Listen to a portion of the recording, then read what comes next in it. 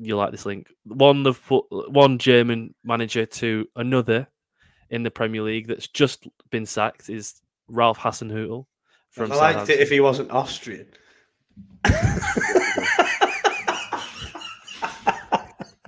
1 second. I'm sure they call him the Alpine Klopp, don't they? Oh. Sure, in Austria. There's our intro link.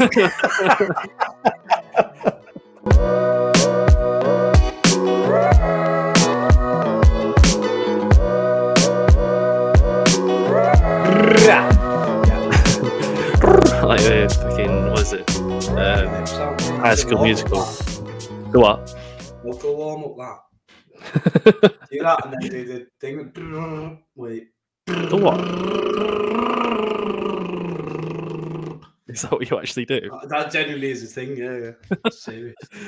Hello, guys, and welcome back to the podcast. My name is Dom Aircraft, and I'm joined by Cal Nicol. This is the Cal and Dom Talks Nonsense podcast. A bit more of a chilled opening to usual, but I hope we're all okay. It's been a week, obviously, since the last time we did it. We did a tier list last week. It went okay. We got a comment randomly, I think, from a guy saying this is what English culture is all about. I think I sent it to you on the chat. Did I send it? Yeah, I can't remember now. So, yeah. I was like, all right, this is what it's all about. But if you haven't already, guys, please go and subscribe to the channel. We do appreciate all the subscriptions we get, as well as comments below and likes that we get on feedback. And if you haven't already, follow us on Twitter. It's below me right here. And on Spotify, it's Talk Nonsense Pod. Today, we're going to talk about Liverpool, obviously. Seems to be a common theme of this podcast. Yep. We're going to be talking about Hasenhüttl and Southampton in general. Nathan Jones potentially going to go there. Looks likely. Gary Neville. Nonsense, obviously. It's quite fitting for this podcast. We're going to obviously do our lovely random football of the week. Nonsense Hall of Fame. Top 5 this week. Ooh, don't know why I feel like that. Brand spanking. It was meant to be last week, but it went an hour and 42 minutes. So, Yeah. And then obviously finish with Charlie and the quiz. We just filmed the quiz before. Wonder why I've got such a smile on my face. It's like a forfeit of me doing the intro, losing the quiz, but that's absolutely fine. That's a little bit of a sneak peek for the future. Cal, how are you? Good, thank you, mate. Very good. Just taking in all the news around football at the minute. I think when you said just it's been a week, it really has been a week, results wise and news wise when it comes to the Premier League. I think there's been all sorts going on. We'll get through as much as we can today, but no, I'm looking forward to it, mate. How are you? Yeah, I'm good. Like you say, I can't believe it's been just a week since we did that. I forgot that we did the tier list. I threw it on my own channel as well as this channel that we've got here, and I honestly cannot believe it's been 7 days. That's it. And annoyingly, by the time this podcast comes out on Thursday, the England team will be announced, so we can compare our team to that team on the next pod potentially. See how close we were. I'm sure we won't be. No. You got a bit of grief over that, didn't you?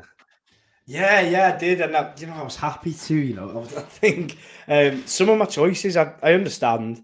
I think I left out Callum Wilson, didn't I? And that's not a popular one, but I think that's the beauty of doing things like this before tournaments, and that's I think that's what it's all about, because it's every person's opinion. And seen so much today on TalkSport and then on Twitter through the past week about James Maddison. He keeps on performing. And the funniest thing is every person that I see goes, well, I'd take him, but I don't think he will. And it's like, I've not seen one person yet go, no, I wouldn't take him.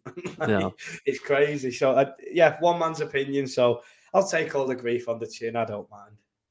I want to know what James Maddison's done to Southgate. Like we're trying to do it a little bit like this with Trent almost, weren't we? Because it's so odd that he has it's not odd that he has his players, because he's the manager essentially, and he picks the team. But Trent's one of the best right backs in the world. James Maddison's flying in a poor Leicester team, and they're performing a bit better now. Jumps up a few places surprisingly, but he should be a shoe-in. But only England could be this weird just before the World Cup, and I can't believe it's the World Cup in 2 weeks. To be honest with you, I was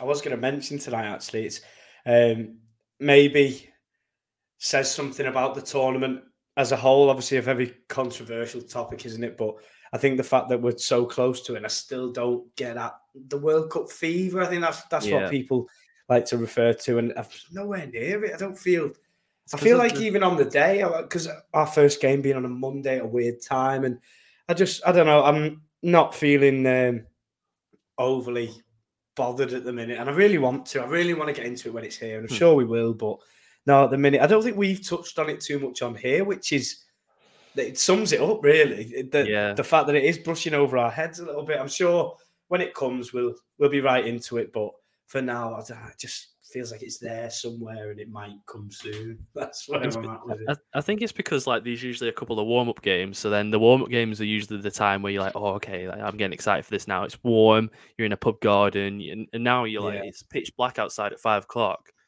And it's going to be so jarring being in a pub. It's going to feel like I can't see it feeling other than a friendly, the first game. Because it just doesn't, it's like it's going to be an asterisk. I think Sepp Blatter said that he regrets the decision now, and it's like, oh, well, you can fuck off then, mate. Yeah, thanks. I can't believe he's not part of the talk nonsense. Hall of Maybe Fame. he should have his own little one though. This is like the Hall of Fame, but that's like the infamy. I don't know, that's like, the dark room. Avengers or something. Sepp Blatter. Who's in that? Sepp Blatter. Christ, I don't even go really. Not Prison FC, any of those, you know. Any of them. But yeah, it's, I did see those quotes today, and interestingly, it was supposed to be America, wasn't it? And you think America in the summer, that had been a hell of a World Cup this summer. Sorry, next summer. Would it have been this summer? It's the next one, isn't it, America? Yeah. But I think they were supposed to have the one in Qatar, weren't they? It was them all, because they're the reason why Sepp Blatter got investigated, because it was either USA or Qatar. And the USA, officials, they started the investigation and got him chalked up. But rightly so, because we should have had that one in Russia, essentially. Exactly. They're backhanded. But obviously, this weekend, we're going to be talking about mainly the Liverpool game, Cal. I'll just jump onto... Where is it? Oh, it's here. Okay. How do I remove an overlay? Bang. Right, so obviously it was Liverpool who won 2-1, and we spoke about it sort of just before we got live on the podcast. So what do you make of the game? I thought it was a game of two halves, really, because at the first half I thought we were absolutely superb. I thought all the players on the pitch from our side were brilliant, and all put in a really Liverpool style of performance, the one that we've come to expect over the years. I thought Darwin Núñez, he's settled so well. He's so in that team now, and I feel like we're a shadow of our team without him at times at this point, which is a credit to him. Mo Salah showing exactly what he's still capable of with 2 brilliant goals. I know people talk a lot about Eric Dyer's mistake in that, but if you look at, I think it's 4 touches he has after Eric Dyer's misplaced header. You give me a football and 500 goals at that, I wouldn't be able to do what he does after that, which, it's absolutely brilliant. And then we go in at half-time. Spurs have knocked on the door a couple of times, and then the second half was just... It reminded me of Liverpool of old when we did have a good start to a game. I think it was when we was chasing... when we won the Premier League that season, and we'd be winning a game, and then we're trying to hold on to this unbeaten record, Invincibles and all of this, and it reminded me of those times when we was beating someone in a game well, and then it started to get really squeaky, and then towards the end, I think we was probably lucky in the end, but I think overall we probably did deserve the victory. I know Tottenham fans weren't too happy about some of the decisions on the day. They weren't too happy about some of the bigger calls, but I think Liverpool fans would be fair to say they weren't too happy about some of the smaller calls in the game that do affect the game in the long run when you look back on a game.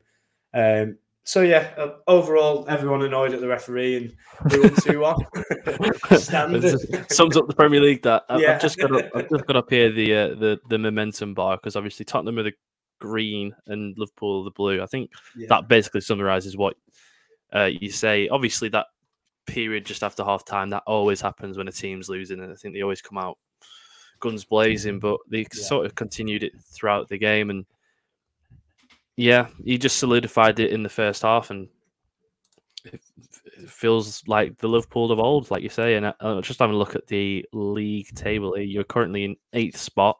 Yeah. 7 points off 4th of the game in hand. It's not... and this has bad. been one of the worst starts to the season, and it doesn't look horrendously bad, does it? No, and I think the most encouraging sign for Liverpool fans is that players are starting to come back now, and they're coming back looking strong as well. The likes of Ibrahima Konate, who's been, an absolute rock for Liverpool pretty much every time I've seen him, and no less against Spurs, he was absolutely fantastic. And getting players like that back, it starts to settle down, and I think, when people... they like to mock teams when they have a lot of injuries for a dip in form. I think sometimes when you do see all the players come back and the form returns, it does sort of make sense of the situation. And, I'm not completely using it as an excuse for Liverpool, the injuries, but I do think it was a big part of it because it was injuries in big places. And, with goals needed when we're losing Luis Diaz and Diogo Jota, who's not really found his fitness at all this season. Come back in little spells, but nothing brilliant. Now he's going to miss the World Cup. So I think when you start getting the majority of the players back, I think it just gives you a bit of normality as a team. And I think we're finding that now with Liverpool, with the Napoli result and the Tottenham one. So, fingers crossed for the team that they're going to carry on like that, and then hopefully a strong second half of the season after the World Cup. It's so annoying. It must be so annoying because obviously you beat City and then you lose to Forest and Leeds. Yeah. The two easiest games in amongst Napoli, Tottenham, and City that you lose, you'd be fine. You'd be absolutely fine. You'd be a point behind Spurs with a game in hand, something like that. Yeah, and so annoying. But it's all ifs and buts, isn't it? But obviously, the big news was FSG. Is that I'm not really well informed in it, in any of it really, because it's obviously not Rovers, it's Liverpool, and but. They're selling the club, aren't they? And is there anybody interested in the club? Because I'm sure there will be. And what's the price for it? Yeah, so from what we've heard so far, the club is up for sale, which in itself was shocking. I don't think anyone really expected it at this time as well in the season. And then they released. It was a strange one, really. It was announced by David Ornstein. That we were up for sale. We then got a statement from FSG that basically dumbed it down to many, what many thought dumbed it down. And then there was an article in the Boston Post, the newspaper owned by John Henry, that said FSG would be open to a full sale of the club. Oh, right. Which said, okay, they do want to sell it. So apparently it's been a while now, and the Pep Lijnders confirmed today in his press conference that they knew about it. They was expecting it. And so that makes me think that it might be a little bit further down the line than, the general public, as we know. The price is expected to be around $4.4 billion US, which when you look at them, when they saved us really from a horrendous Gillette and Hicks. 4.4 billion? Yeah. They bought us from Gillette and Hicks, saved us in many ways for $300 million, dollars. And you think of that profit. My God. That's it's a testament to how they run their business, and rightly or wrongly, I think they have a very split opinions in the Liverpool fan base. There's no doubt about that. I don't think the Super League involvement helped at all. I think that was probably the biggest catalyst to their relationship diminishing with the fans. But that being said, they saved us. They helped us. They took away the debts. They brought in one of the greatest managers we've ever had, and his coaching staff, and all the players that he wanted at certain times. A lot of the times, maybe he probably wanted a lot more and couldn't do it. We have a strict transfer policy, and it's been pretty much net spend has been. We don't really spend much. It's always what we get in from players is then spent on players, which when you've got Michael Edwards selling Coutinho for 145 million. It gives you quite a bit of playtime money, doesn't it? But in other situations, when players aren't leaving or leaving for small amounts, then you don't have too much money to be rustling around with. So it's a frustrating model. Of course, it is for fans of a club with so much ambition. But I think if you look from an overview, from a neutral point of view, it's one of the best run clubs in England under their tenure. I think, never had to worry about some of the things that other clubs do, sadly. We've never had that issue. They've run us really well. And I think if it ends as it ends now, with us being taken over by somebody else, whoever, not entirely sure who I would imagine would take over us, but I think it speaks for itself considering the valuation. I think we can look back at their tenure and say, thank you, you got us to the highest level you possibly could with your model. And now, rightly or wrongly with the times, we're going to head off into a hopefully bigger, better direction. But even talking about that, it gives me a weird form of butterflies and goosebumps days. You want to be, don't get me wrong, 50% of me is absolutely ecstatic and thinks, wow, this is going to be amazing. We're going to sign everybody. It's going to be amazing. Going to win everything. The other side of me, obviously, morally, you start asking questions, and it's really conflicted. I think it is amongst the fan base. I spent last night just having a look, not really speaking much, just having a look at other people's views and having a read. I retweeted a thread from Paul Senior, who did a really brilliant piece on Twitter about the whole situation. And it's tough. You could ask Newcastle fans. I'm not sure anyone in football can really have a moral high ground. And with the fact that we're valued at that much, there isn't a man alive who can afford us that's going to be squeaky clean and a very nice guy. It's just not going to happen, is it? Yeah, exactly. So conflicting, but I think, in my opinion, I think in our lifetime, pretty much everybody in that league is going to be run by some form of, villain or whatever you'd like to call them. But so I think it is just being with the times. I think that's what the move is, and what it strikes to me, whether we like it or we don't, whether we're happy about it or not. It's just a standard procedure of what's going to happen. It's just happening to us when it never has before. And so it's a strange one. It'll be a strange one for all the old fans that have been going for a long time, and even for the new ones as well. But an interesting one. The Moneyball strategy only goes a certain way, and Klopp's so efficient in how he runs his team, and they've put him to the point where, I mean, look at the amount of injuries you've got is probably a testament to how much Klopp has got out of them. Obviously, they're coming back now, but Klopp with an unlimited amount of money is a scary situation for other clubs. And there's no moral high ground in football anymore, like you say. What's the point in having one? Like, because Newcastle are flying now. They've got Saudi blood money. Man City are the same with either Dubai. Was it the Sheikh money?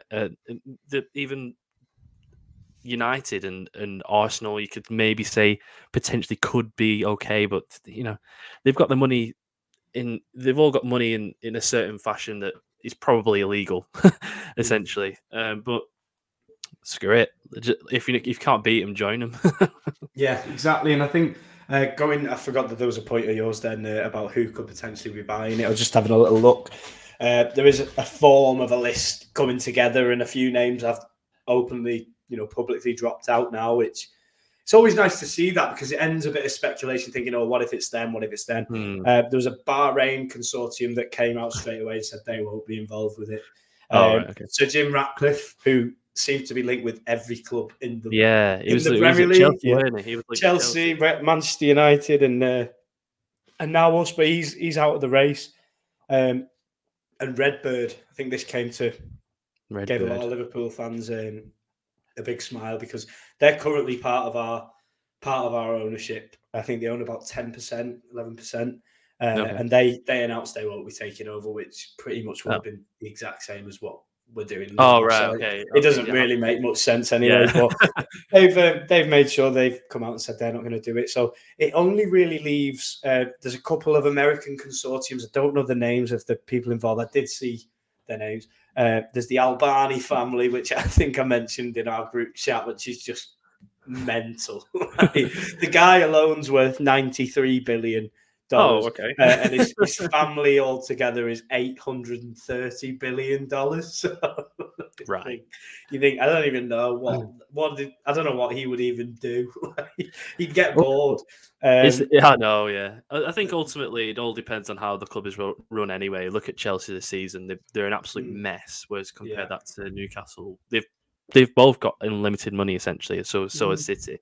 It's just the lower down the CEOs, the chairmans, the directors of football, like you say, and the managers ultimately, because you can't make up a new player unless you just. I mean, you got Mbappe and Haaland at the top, but you can't buy a better player than that. So ultimately, it is how you run, and I think if Liverpool stick to how they're being run now, but with money behind them, like I say, it's worrying for every other team. Yeah, and I think that's what's been. I had a conversation with my dad before coming home tonight. I had a big chat with him about it, and I was saying I can't remember a team of our esteem, of our level in football heritage that has ever been taken over by some of these rumoured guys. And you think, with the fans, with the immaculate stadium that's being done up, with the brand new training ground, with one of the best managers in the world, best coaching staff, it really makes you think. Like, I don't think I've ever seen anything like that, and I don't know what the ceiling is. Well, there isn't a ceiling. Exactly. Yeah, could be achieved. My dad's worry is Klopp, whether he fancies it. We had a bit of a debate about it, whether he wants to be this kind of manager that has pretty much everything he wants when he wants it, and we discussed it for a bit. It doesn't really seem like him, to be honest, but we came to the conclusion in the end he'll probably just end up thinking, why not? Yeah, exactly.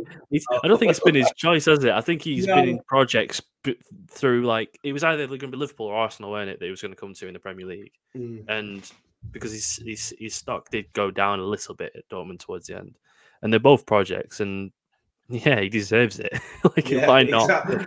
I think he'd be a really interesting manager to be given that amount of money as well, like, because it pretty much will be unlimited, which is mental. I can't even fathom it in my head. But I don't think he'd go out.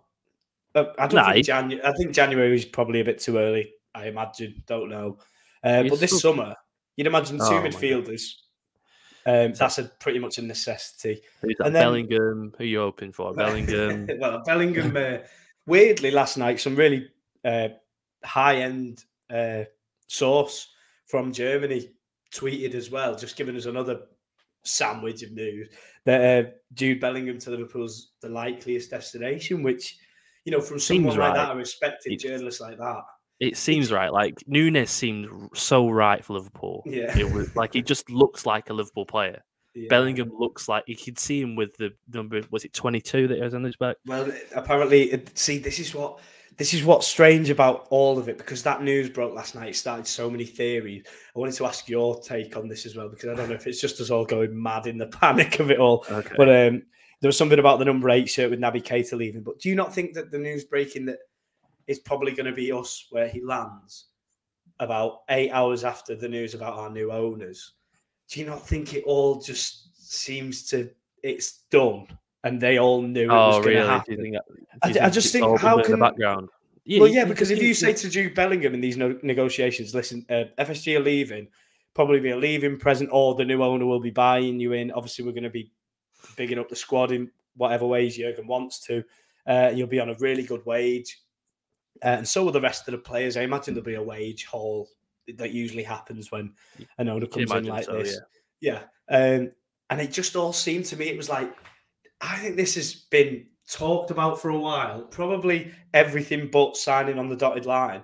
And now it's filtering day by day into the press. Because we've had developments today. It came out yesterday. You think, how? I know. Things like this should take ages. Yeah. Liverpool work like that, don't they? They just, like, something just happens. I think Thiago was like that. It was just like, he's here now. Fabinho was the day after the loss to Madrid in the It was like, hey, guy, like Nunes was like that. Yeah. But yeah, exciting times. Even though you still got to focus on now. Yes, yeah. I mean, you're not going to get relegated or anything, so does it matter if you finish sixth this season? If you've got unlimited money. Bellingham, if you just want to sign this NDA, then basically, I think that's he would have probably had to if that's the case. But obviously, going from one, you like this link, one German manager to another in the Premier League that's just been sacked is Ralph Hasenhüttl from Southampton. I liked it if he wasn't Austrian.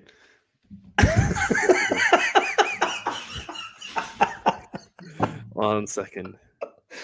I'm sure they call him the Alpine Klopp, don't they? Oh. Just in Austria. There's our intro link. I don't even have any. He played. Oh God! Right, there's not even a link. He played for Bayern Munich at 2 as well. He wasn't even like. Yeah, there's casual racism there. That's absolutely fine. We're keeping it in. It's absolutely fine. But Hasenhüttl has been sacked, obviously, by Southampton in the most bizarre timing. Or the only thing I can think of is because the World Cup's coming up soon, and obviously Nathan Jones, who is going to be the new manager, has got time to embed his thoughts in the team. But I was looking at his stats before. He's finished. A little bit of a quiz here. Who did he take over? Who, Nathan Jones? No, Ralph Hasenhüttl. Oh, who did he take over at Southampton? Was it Claude Puel? No, it was Mark Hughes. What?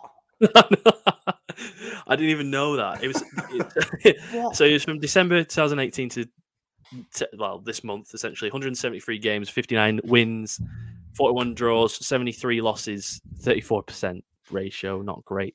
3 wins, 3 draws, and 8 losses, I think, this season. They finished 16th, 11th, 15th, and 15th, and they're currently in the bottom 3, which isn't great. And in that time, they lost 9-0 twice. Yeah. I don't know how he survived the second 9-0. But I think they've actually been okay this season. I think they've actually been better this season than they've been in the last couple of seasons. They just don't have a striker, and I think that's the issue. It's like Gerrard under Villa. I think that they just didn't have any. They weren't ruthless up front. They weren't clinical. They didn't have any clinical strikers. They've got Shea Adams and Adam Armstrong and a couple of others that just haven't performed that well up front. They've still got Theo Walcott, for God's sake. I mean, in the game against Newcastle, they had a 1.7 XG to it. 0.86 of Newcastle's. It was 4-1. That's crazy, isn't it? 16 shots, 5 on target. Newcastle had 4 shots on target in the game.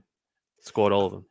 I think the thing with Ralph Hasenhüttl is I just always got the vibe that you sort of knew and you expected what was coming with Southampton when you played against them, and always a bit tough to beat. And there's some times where they would really put up a fight, but the majority of the times, predictable. And very predictable. And I think what does it for me with him regarding his legacy at Southampton is the managers before that did so well. You know, with Pochettino and getting these good league position finishes in the table. And for him now, it seems like what he's settled for is a different ball game to what they were trying to do with the club.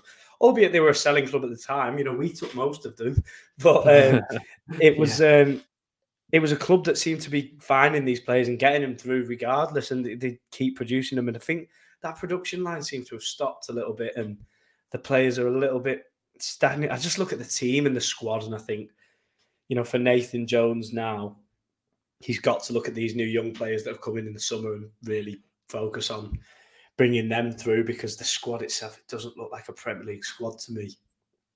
Sadly to say, they're a good club, Southampton. They've got, you know, history in the league, and I wouldn't want to see a team like that go down. But I look at the squad, I think it's got to. It has to for me. I can't really see past them not. I think they're better than what they're suggesting right now, because they brought in a lot of young players like Livramento last season, Lavia and Belakotchap, I think his name is. 3 unbelievable, Salisu as well at the back. They've Roman Parod. So many players that I'm struggling to pronounce, but ultimately good potential. But right now, that's not what they need. They need players who are experienced, that have an understanding in the Premier League. They can't just develop as they go along, because ultimately you'll get relegated because they're too naive to be in the Premier League. But I think, like you say, there's just not been a development under Hasenhüttl. It's just gone backwards. There's not been much growth in terms of how they play, and mainly they play a 4-2-2-2, 5 at the back if they're really desperate, and it's so predictable. And this is probably what has contributed to the lack of goals, 12 in 14 this season, and only 44% possession overall this season as well. So they're not even controlling the game to back that point. They've got this low block with no possession of the ball, and then they can't catch people on the counter because they're not scoring as well. It's very odd way of playing, and ultimately I think that's what the Southampton board had. That's probably the reason why he's been sacked after 2 9-0 losses. Yeah. Well, I think if he lost 9-0 last weekend, he would have survived, because he seems to be all right with that one. To be all right with that. I'd like to ask you, Dom, moving on from Ralph Hasenhüttl, looking at what probably is to be the new man. He's playing tonight. He's managing Luton tonight in what's going to be his last game. Yes. Nathan Jones, I'm sure you're very familiar with him. Can you tell us a little bit about him in terms of what Southampton fans could expect? Well, he's done wonders at Luton with such a small budget. I think they've got a League One budget at best. He was there from League 1, but near the bottom of it, and he's brought them up to basically a playoff championship team with such a tiny budget. I think there's only Rotherham that's lower in the league. He's a bit of a bell end, which is good. Bit of a shithousery, for the fans. It didn't really work out at Stoke, but nothing does at Stoke at the minute. They seem to be a very toxic team. Alex Neil's not doing a great job there. But it's very much it's the same sort of formation with a 3-4-1-2, which is sort of similar to a 4-2-2-2 in terms of setup. But the way that Nathan Jones is a lot more direct, a lot more vertical counter-attacks rather than the sort of low block style that Hasenhüttl has. Maybe that's because he's in the Championship. It's a little bit easier. It's not as great in terms of football, so counter-attacking football works better because you have less of the ball, essentially. Only 44.2% possession last season, but they did make it to the semi-final of the... Did they make it to the semi-final of the playoffs? I think they did. Yeah, they did. Yeah. I think they lost ultimately, but I mean, he deserves his chance. I know he had it at Stoke, but I think this is a proper chance, isn't it? I think that with a young squad, a month to work with them as well, I think that it could be I always get this wrong. A match made in heaven. That's it. I always want to say a made match in heaven. It's like, that doesn't work. But it's always good to. He's Welsh, isn't he? I was going to say he's always good to see an Englishman. Can't get that wrong twice. Loving your nationalities today. It's a good thing that wasn't on the quiz. But ultimately it's a risk because it's not one of these usual Sam Allardyce types. It's a young manager. I think he's in his 40s now, but yeah, I think he does deserve it, and that's probably the last time we'll speak about Southampton this season. Yeah, I hope so. Do you think Sean Dyche was unlucky, or do you think he might have been contacted and maybe was? I don't think he was. I don't think he was contacted. I think they prefer a different style of football. But like Dyche has said, he worked with the tools that he had at Burnley. Didn't have much in terms of tools because he didn't have much money. I think he wants more than Southampton, to be honest with you. I think he's waiting for that Leicester. I do. Yeah. Which seems to be drifting away now, but I don't know. I think he'd do wonders with a squad like that. I watched his masterclass. I don't want to talk about Sean Dyche too much, but I could talk about him all night. But I watched his masterclass. It was brilliant.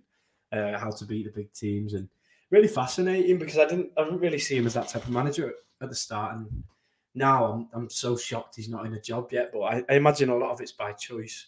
But Nathan Jones to Southampton. Yeah, the Sean Dyche thing, just to finally summarise this thing, I think it feels like the Eddie Howe thing where he's just gone away a little bit. Now he's back in media. I think that ultimately, because Eddie Howe just before the Newcastle job was going on MNF, he was a pundit for a little bit. But yeah, I think this season we'll definitely see him. Oh, the table's here. There it is. Lovely. Lovely. What do you think about that then? Who do you think? Forest are down. Yeah.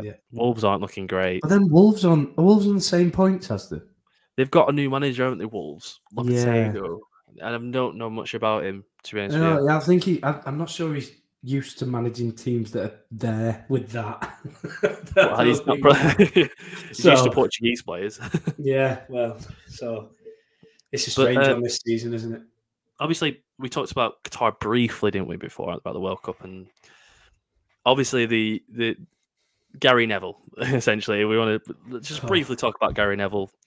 He might pop up again soon on this podcast in a certain segment.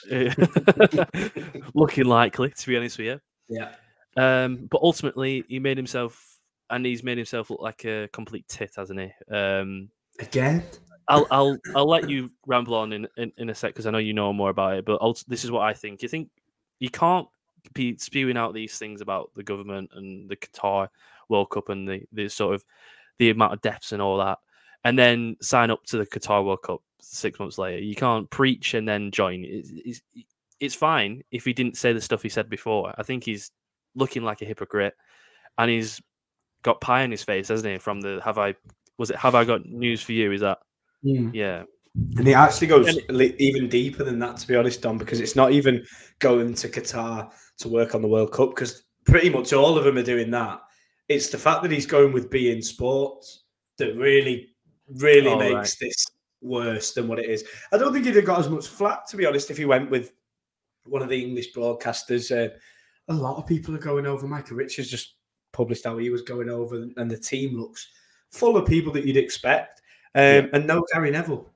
And that is the big one that everybody's really wound up by, because there's one thing the likes of Martin Keown and so on going with the likes of the BBC. They're being paid by the BBC to cover a football game. You have to go, don't you? You have to go. Exactly. But if you're going with a company that's, morally correct, well, other than in the 80s. Yeah. And it's one of those things. I think the main thing for Gary Neville for me is the champagne socialism of it. It winds me up so much. And I think one of the main reasons I'm an avid TalkSport listener is because they all hate him and they love to talk about him in a negative way. And I think I love that. And I could listen to that all day. He likes to think that everybody's listening and he's on this soapbox screaming these things as though people like us, people around us, aren't going through them in a lot harder state than he is. I'd really love to know who he votes for. I'd love to know who he actually votes for. No. Well, everything about him screams otherwise, and that's the biggest thing for me. And I think the worst one, probably the worst one, is when he talks about the Saudis with Newcastle, when he talks about the European Super League. You go and have a Google search of Peter Lim and what he's doing at Salford with Peter Lim. He's just left it now, probably to save a bit of face. You go and have a Google at what he's doing over there, and then we'll talk about you talking about these teams and what they're doing. Then you go on for another bag of money just before the World Cup, as though your big check from beIN Sports wasn't enough. You go on Have I Got News for You and be the guest host on there. And guess who you're greeted with? Fucking comedians that think you're a muppet, right?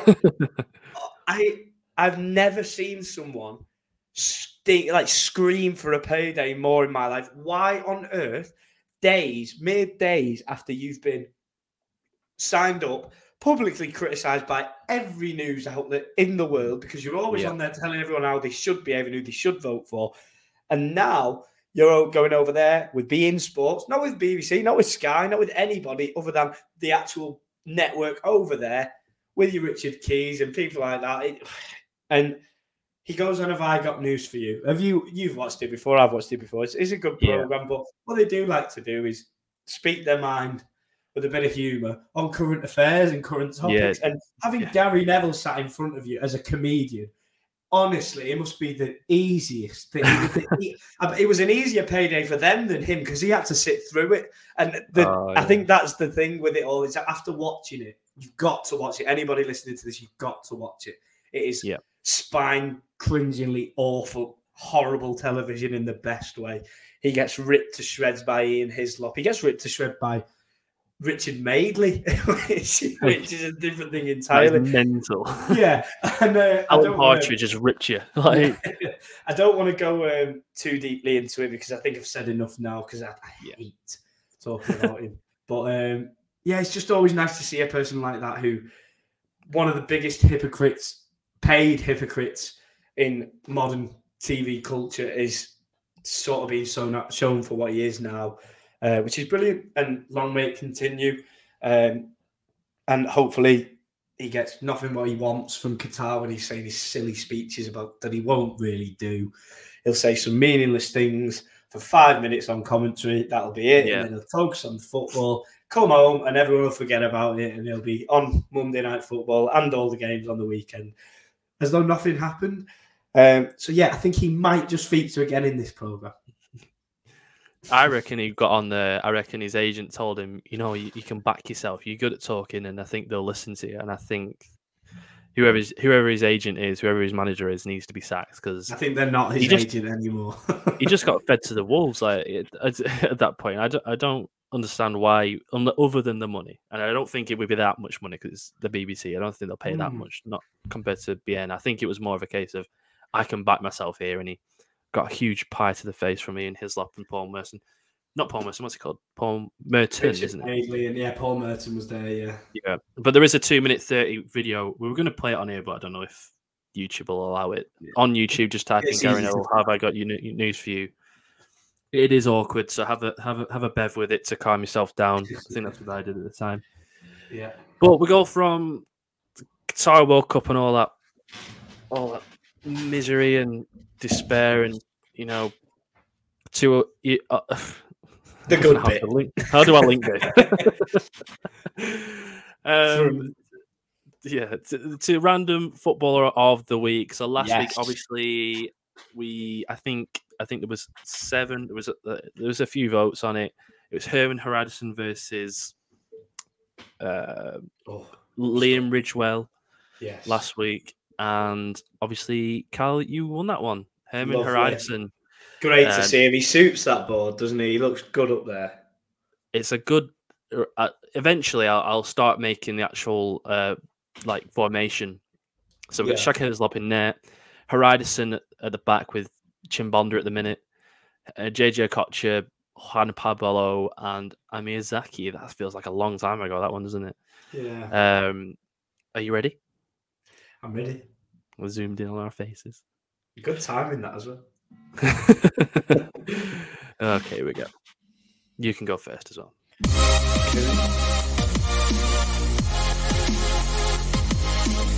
Random footballer of the week.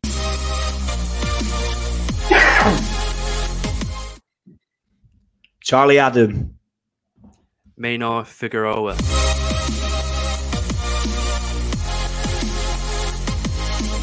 Random footballer of the week.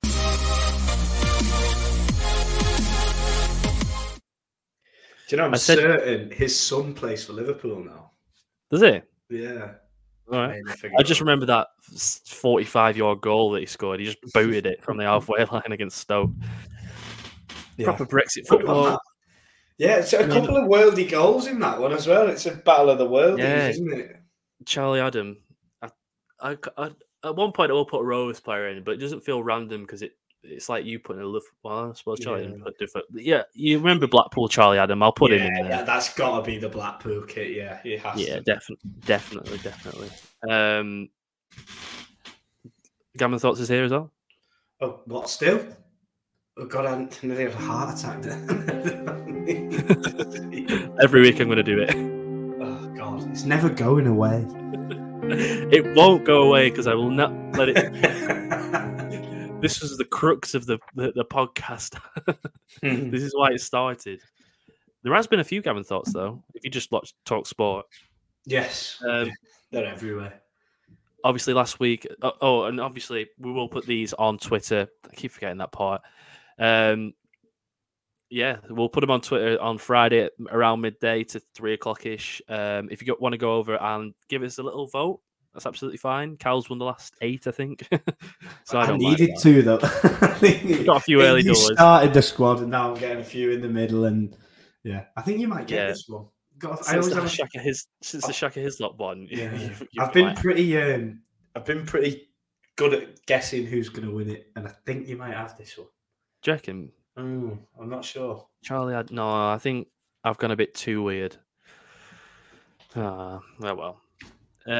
But obviously, next on the podcast is again another Cal victory because Nonsense Hall of Fame. We've actually got a thing. I always forget that we have this. I like that one as well. I like the little telly as well. Yeah, I don't know why there's a TV.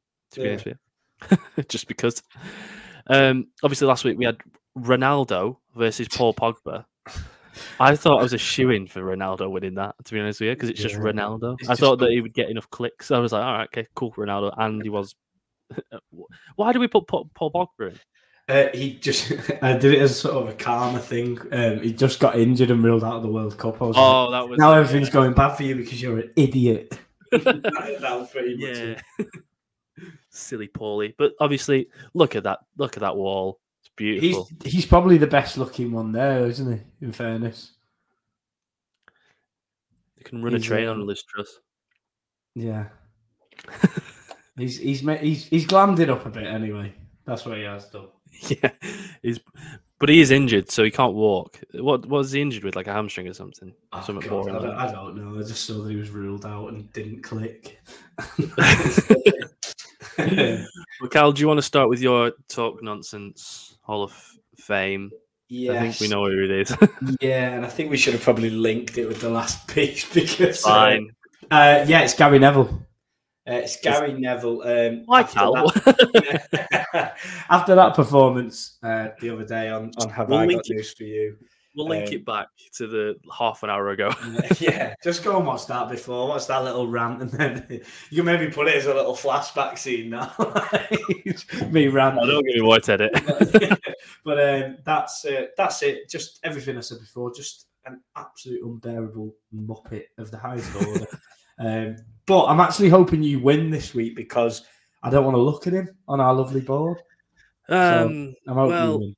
Well, you'll either Gary Neville will win, or we're going to get banned off Twitter because we're going to put him on a poll with the person who I'm going to choose now, and it is obviously Elon Musk. I think that he is. Just do you know how much he bought Twitter for? Is it $44 billion? $44 billion, and a week after he bought it, it was worth $20 billion. Like he's lost half of his money already. He walked into Twitter HQ with a sink. The most dad joke you could go with. The man's insane. He's going off this sort of theory of you can't have. There's freedom of speech, and he's let Kanye West back on, even though he's an anti-Semite now, which is wonderful. But he's been blocking people who are making fun of him, essentially. So maybe our nonsense podcast. Didn't someone just put his name as their name on Twitter, and that was that was enough? And he got banned for a week. So there's the freedom of speech, unless it's about Elon Musk. He told the Twitter staff that they won't get sacked, and then a day later sacked 75% of the staff. Twitter is a cesspool anyway. Yeah, and. Well, when we talked about it with Pete BOC, friend of the pod, he had to leave Twitter just because of the abuse he's getting, and now it's going to get even worse. So, hey, quick one, he's back on Twitter. Is he? He's back on Twitter. He didn't give me his Twitter out, which I like really because maybe he's just looking to see what's actually snowballing for his career here because he's gone full circle now, Pete. He's everywhere, and everyone started saying he's just inevitable. You can't deny him. Like everyone likes it now. There's no like anyone who tries to hate now gets about 4 people just slamming them straight away. Really? Don't talk about him like that. So yeah, he's nice. real what is he? Oh, is it secret? Yeah. Oh, okay. Well, I don't know it, so we can't publicize it on here. So it's absolutely fine. But yeah, my pick is Elon Musk. Gary Neville versus Elon Musk is an odd duo. God, I feel like imagine if you was a fly on the wall and that you'd bounce your head off every window until you possibly couldn't see. Yeah, please let me leave. Like, God. But again, that might be the worst one. It's the most like just turgid one. Yeah, probably the best in terms of nonsense, but the worst in terms of imagine being there. Who's most likely to get on that wall? Who's the least likely? Who's like the sort of the one that's like the smallest painting essentially? Because I just put Liz Truss and Harry Maguire there because I didn't have enough time to. Harry Maguire's fine, isn't he? He's a nice fellow. It's just should be there. The big sticks are the ones round the corners. You know, with Tyson, Mark Lawrence, and Steve Bruce. I think this next one, as annoying as it is, I think they're centerpiece. Oh, definitely. Whoever it's going to be. But if you guys, again, we'll put it out on the Friday. If you want to go and vote for that, then please do. Appreciate all the sort of votes that we're getting. As well, we can't beat the Shaka Hislop one because that was about 700, 800 fucking votes. Like, I still don't understand how someone found that, to be honest with you. But obviously, just before we end on the quiz, we're going to do just this little segment, which is top 5. I haven't got a graphic for it. Do apologise. Just going to go on to. Do you know this person? Is John O? Oh, that's is that? Oh, okay. He's got a little free plug there. A couple of weeks ago, Burton Wood Club tweeted us their top 5, but they just made it beers. So I was like, oh, okay, we're going to do beers then. They said do that, yeah.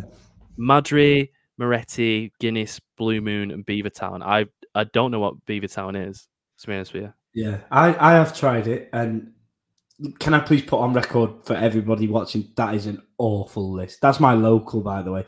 That is a truly awful list. You could pick the bones of it all day. I don't really want to, but even Madri over Moretti is just mental. I will. I'll pick it. Madri's the most overrated beer going. Yeah. Moretti is fine, I guess. That's all right being there. Guinness is a wild card. I like Guinness. Blue Moon is that the orange one? Yeah, it's all right. It's a bit much, but it's all right. Quite ale-y, isn't it? It's like a gateway to the IPA. But Carl, what is your top 5? I haven't actually wrote mine down, to be honest with you. No, this will be off the cuff as well. I've got to go off usage, I think.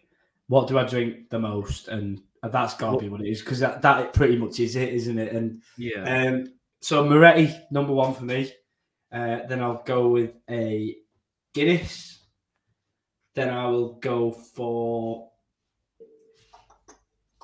a San Miguel. Okay. Then a Carlsberg in at 4. Carlsberg Pilsner. And number 5 to finish off, probably will have to go Blue Moon. And that'll be my top 5. Have you ever had a Jubal? Jubal? No, I haven't. I'll get it up now. It's like it's a Blue Moon-esque type. It looks like this. Oh, I think I might have seen it. I've never tried it. It's like peach and. Ooh. Okay, well, I don't know why I'm on this website, to be honest with you. It's like a peach flavored beer. It's unbelievable. I've got to. So if at any point I see that, so I might. Do I put that first? No, I can't put it first because I don't have it a lot. It's in the top 5. I'll just quickly write them down. Peroni's top. We'll go with Peroni. Moretti 2nd. Budweiser 3rd. Jubal 4th. And I don't know what's 5th. Why is 5th? San Miguel wasn't a bad shout. Heineken's bad. Heineken's overrated, you know.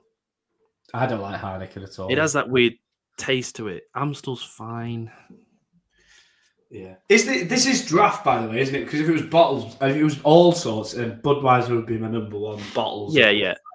But do you know how to do a draft of Budweiser? It's all right. I just find it weird because I'm so used to out of the bottle. That's all. Yeah, it's a bit more gassy, isn't it? Yeah, that's all I drink watching the football at my dad's or at home or anything. So, yeah. You know, I said Madrid's the most overrated. I wouldn't put it. I put it 5th. It's fine for a session. Yeah. It's fine for a session.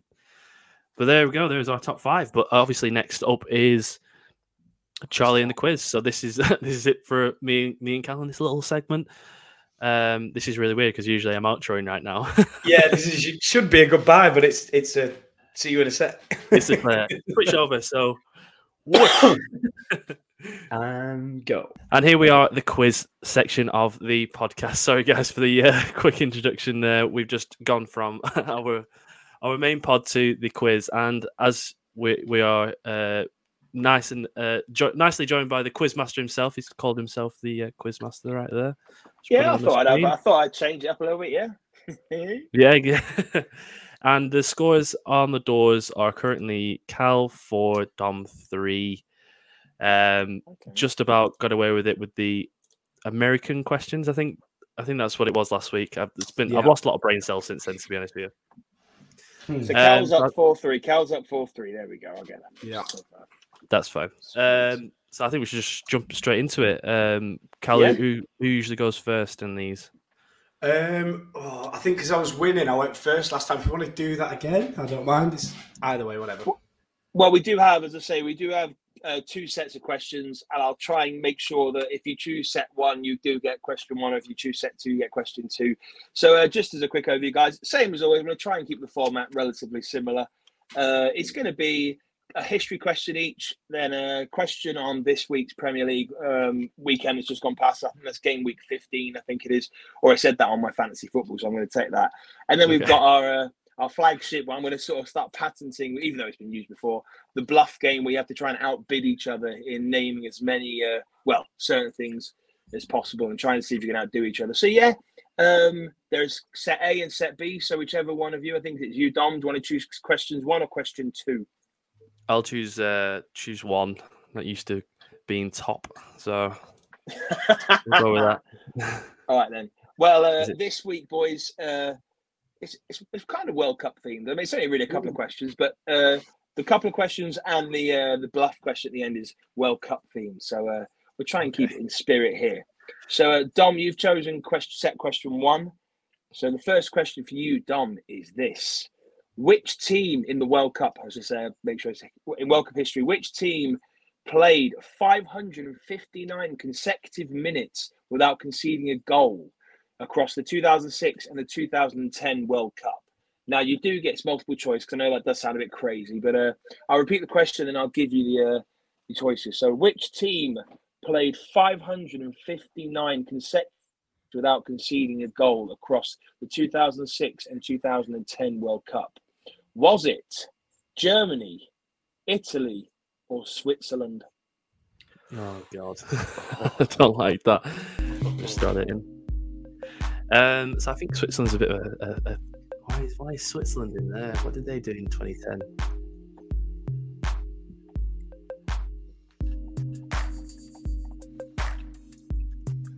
Germany. What was it again? Germany. Who was the middle one? So it's Germany, Italy, or Switzerland. Okay, so Italy won 2006, but then they got knocked out in the groups in 2010. Germany lost in the semi-final in 2006, from what I remember. I'll say Italy. Is that your final answer? Yeah. I'm afraid, Dom, that's incorrect. Yeah, I think. Am I right or am I wrong? Is it a bit trick question? Is it Switzerland? Well, why would you think that? No, I know I'm not going to get a point for it, but I'm sure. Did they not go? I'm curious to know why, though. Yeah. Didn't they go in the first one? Did they not get out the groups, but didn't win or lose or something? I'm sure there was a story about a team like this, and then in 2010, didn't they go out on penalties or something? Oh, right. You've glitched out a little bit there, Cal. I didn't quite hear what you said. That might be my Wi-Fi. Apologies. What did you say? Wasn't there something in the group stage where they didn't win or lose a game or something and got eliminated and then went out on penalties in 2010? I might be completely wrong. You're not far off, but basically, if you imagine 559 minutes is essentially 6 games, they didn't lose, and it's kind of a red herring because they weren't in the World Cup before it, and the previous one was 1994. Oh, and I know there's a little bit of a red herring there, but it's a cool little question. And but yeah, they went 6 games without really conceding, but they didn't win either. So there was a lot of 0-0s and getting knocked out of the group. So yeah, so unfortunately, Dom. Yeah, I think they beat Spain in that group stage as well, 1-0. From what I remember. Oh, okay, that's not too bad. There was the time when New Zealand were the only ones not to lose a game. Yeah. I'm just saying. I'm going with it. There's been a few teams around that. where they've just not had trying to sell anything at all, really. Continuing on 3 points. Now it's up to you, Cal. Right, Cal. Yes. Which team is the only team to play in every single World Cup since 1930 in its inaugural year? France, Brazil, or Argentina?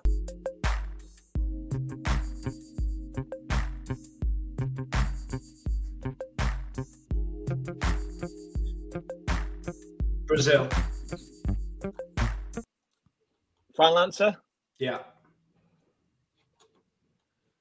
You're correct. Yeah. The kings of that tournament, aren't they? They'd call it off if they didn't turn up, I think. Oh my God, yeah. I don't think they've even been close to not getting there. Well, you say that, it's really strange. I've only noticed recently how strange it is and how tight it is over there with the South American teams. And obviously, Europe's bigger and stuff, but I didn't realise how little teams actually got through in the end. But yeah, I think they'll always be one of them. It's 5-3. Right then, boys. Unfortunately, it's 5-3. Is my wife okay, by the way? Unfortunately. What's unfortunate? Unfortunate for you. I meant unfortunately for anyone participating on the pod. It seems to be Cal running away with it again. Okay, that's okay. How many fucking? This next section is this last week Premier League. So we're looking at basically, I think they only played over Saturday and Sunday anyway. But if it was up until what would be the Monday night, but it's only Sunday, which is good. So, your question is this: you better been watching Match of the Day, as I say. So, not at all. It's party because I think that this could be where you can maybe claw it back, or Cal could go even further ahead. Because it's a kind of a two-party. You get a point for getting the correct answer. You can also get a point if you can name the specifics. Okay. So, Dom, how many red cards were given in this past weekend of Premier League games? And if you can guess the answer, could you guess, if there was any, could you guess who they were given to? Yeah, well, there was definitely a red card. I'll just continue. Right, so Cancelo's got one. Cancelo.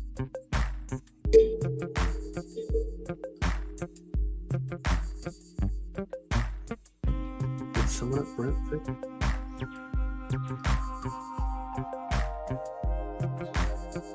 Oh no, okay.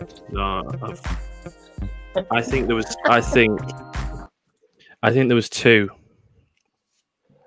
Okay, I'll give you a point for two. Yeah. It was Cancelo and Semedo. He's clawed a couple back. You're correct. Yes, two. Cancelo and Semedo. Nice one. Yeah. All right. So that gives Dom a 5-0. Here we go. That is mental, by the way. How's he getting level off one question? He's 2 points behind. Cal, you could pull forward again by 2 points. Yeah, I've got to get it right though. Yeah, Right, go on then. Right, Cal. Yes. Part one of the question is: how many games finished 2-1? And if you can name the games, you get an extra point. 2-1. Oh, well, I know one of them anyway. 2-1. At least one. Liverpool Spurs. That'd be a lot. City won 2-1.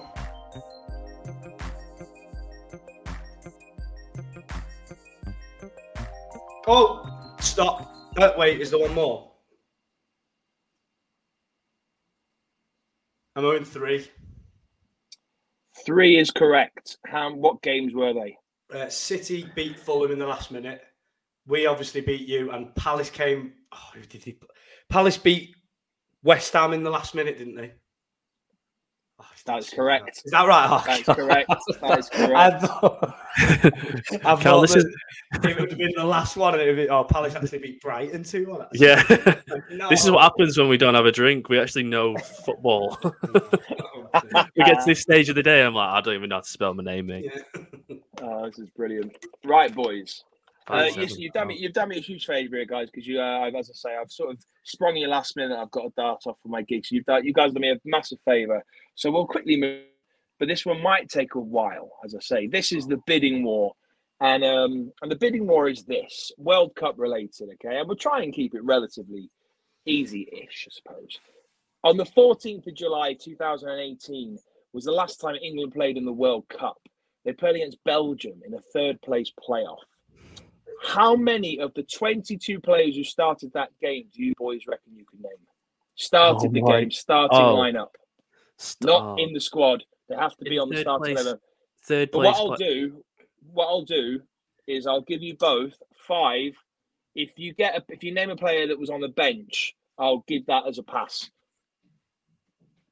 But you only get 3. You only get 3 that are wrong. So if you say a player that's on the bench, I'll give you 1 pass for that. But if you get a player that's completely out of the squad, then that's a point. You get one less basically. 3. So. Oh, do I even know any? I'm trying to think of the actual team. That's so long ago. My actual issue with it isn't the squad for the tournament; it's the fact that it was a third place playoff. And was it irrelevant? Game? Yeah, I don't even remember what score it was. I don't know. We got beat, didn't we? Was it 2-0, 2-1? Nobody watched it. I can give you a bit of a hint. So yes, Belgium won 2-0. Oh God. Do you want to start then? How many do you reckon of the 22 you can name? Well, it sounds like it might be. You guys can start quite low. Oh. 4. Of the 22, you can get 4, Cal. Oh wait, we're not naming the 11, naming the 22. 4. Oh, no, 4. Like, how many ones. From the Belgian squad too. Yeah, so of the 22 players that played that game, how many still doesn't help. No, I know, but how many do you guys reckon you could name? You've got to, surely 4. On that, I reckon about 9. 9, okay. Yeah. Christ. 9. And not in German as well.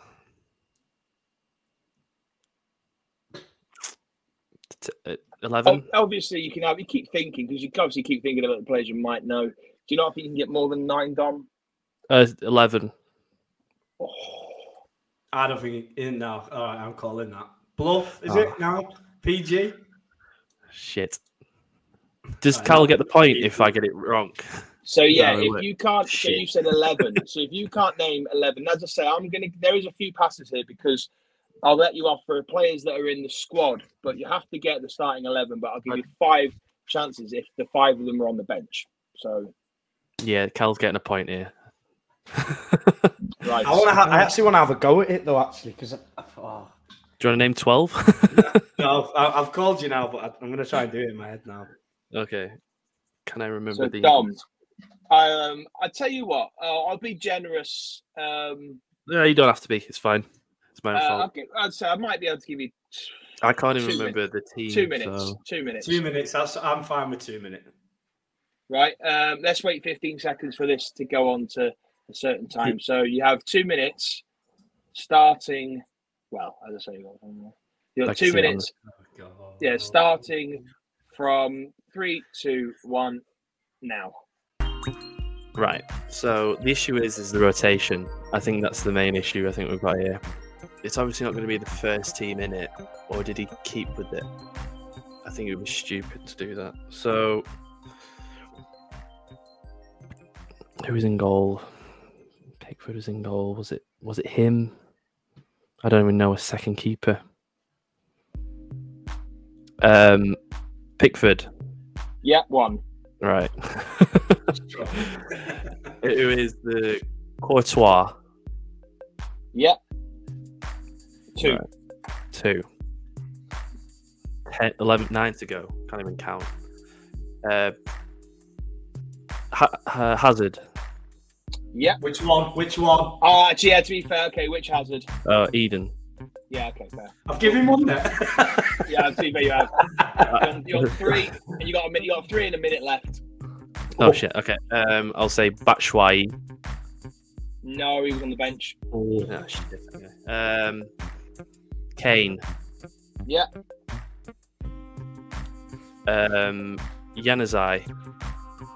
On the bench. He scored in the other game. He scored in the actual one, yeah. Yeah. Henderson. Bench. Wow. So is that it for? That's it for goals then. You got 2 more. You got 2 more. Yeah, because you got 2 bench players, didn't you? Oh, Maguire. Yeah. Who else was centre back? I can't remember. I'll probably run out of time here. I'll just start throwing out names. Walker. No bench, I'm afraid. Trippier. Yeah. Dele Alli. Bench. I'm afraid that's time That's up. it. Oh. that was the main issue, wasn't it? I really want to have a go. Go on, Cal. Did Divock not start that game? He wasn't even on the bench. Was he not? I'm sure he went to that one. That's all right then. Lukaku there. So hang on, let's just sum up quickly before we do that. So it's 8-5 to Cal. Oh, Dom, I'm trying my hardest here, man. I'm It's very all right. unbiased, It's, but it's fine. Right, so absolutely buzzing. 8-5, is it, Charlie? 8-5, Cal. Yes. I will take that. Right, that is it for the quiz this week. Charlie, thank you so much again, mate. Absolute pleasure, as always. Another brilliant quiz and another brilliant finale to the podcast. And that should probably do it for this week. Charlie, anything to say, mate? I'm trying to keep it fair. Maybe maybe Cal. Sadly, Cal, you might just be a little bit bloody good at these quizzes. So maybe I'll have to for next week. I'll have to think. Well, obviously, we've got one more. Is it one more week of Premier League games before the World Cup? Yes, I think so. Yeah. Yeah. Okay. So after then, I'll have to start thinking a bit more creatively and see what kind of themes we can have. But you know what? I'm having a lot of fun. So yeah. Until next time, guys. Thanks for having me on. That's what it's all about. And to everybody, thank you very much for listening, watching, wherever you are, YouTube or Spotify. Remember, keep spreading the word about the pod.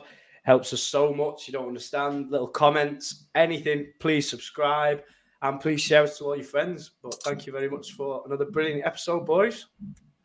Cheers, guys. See you later, boys.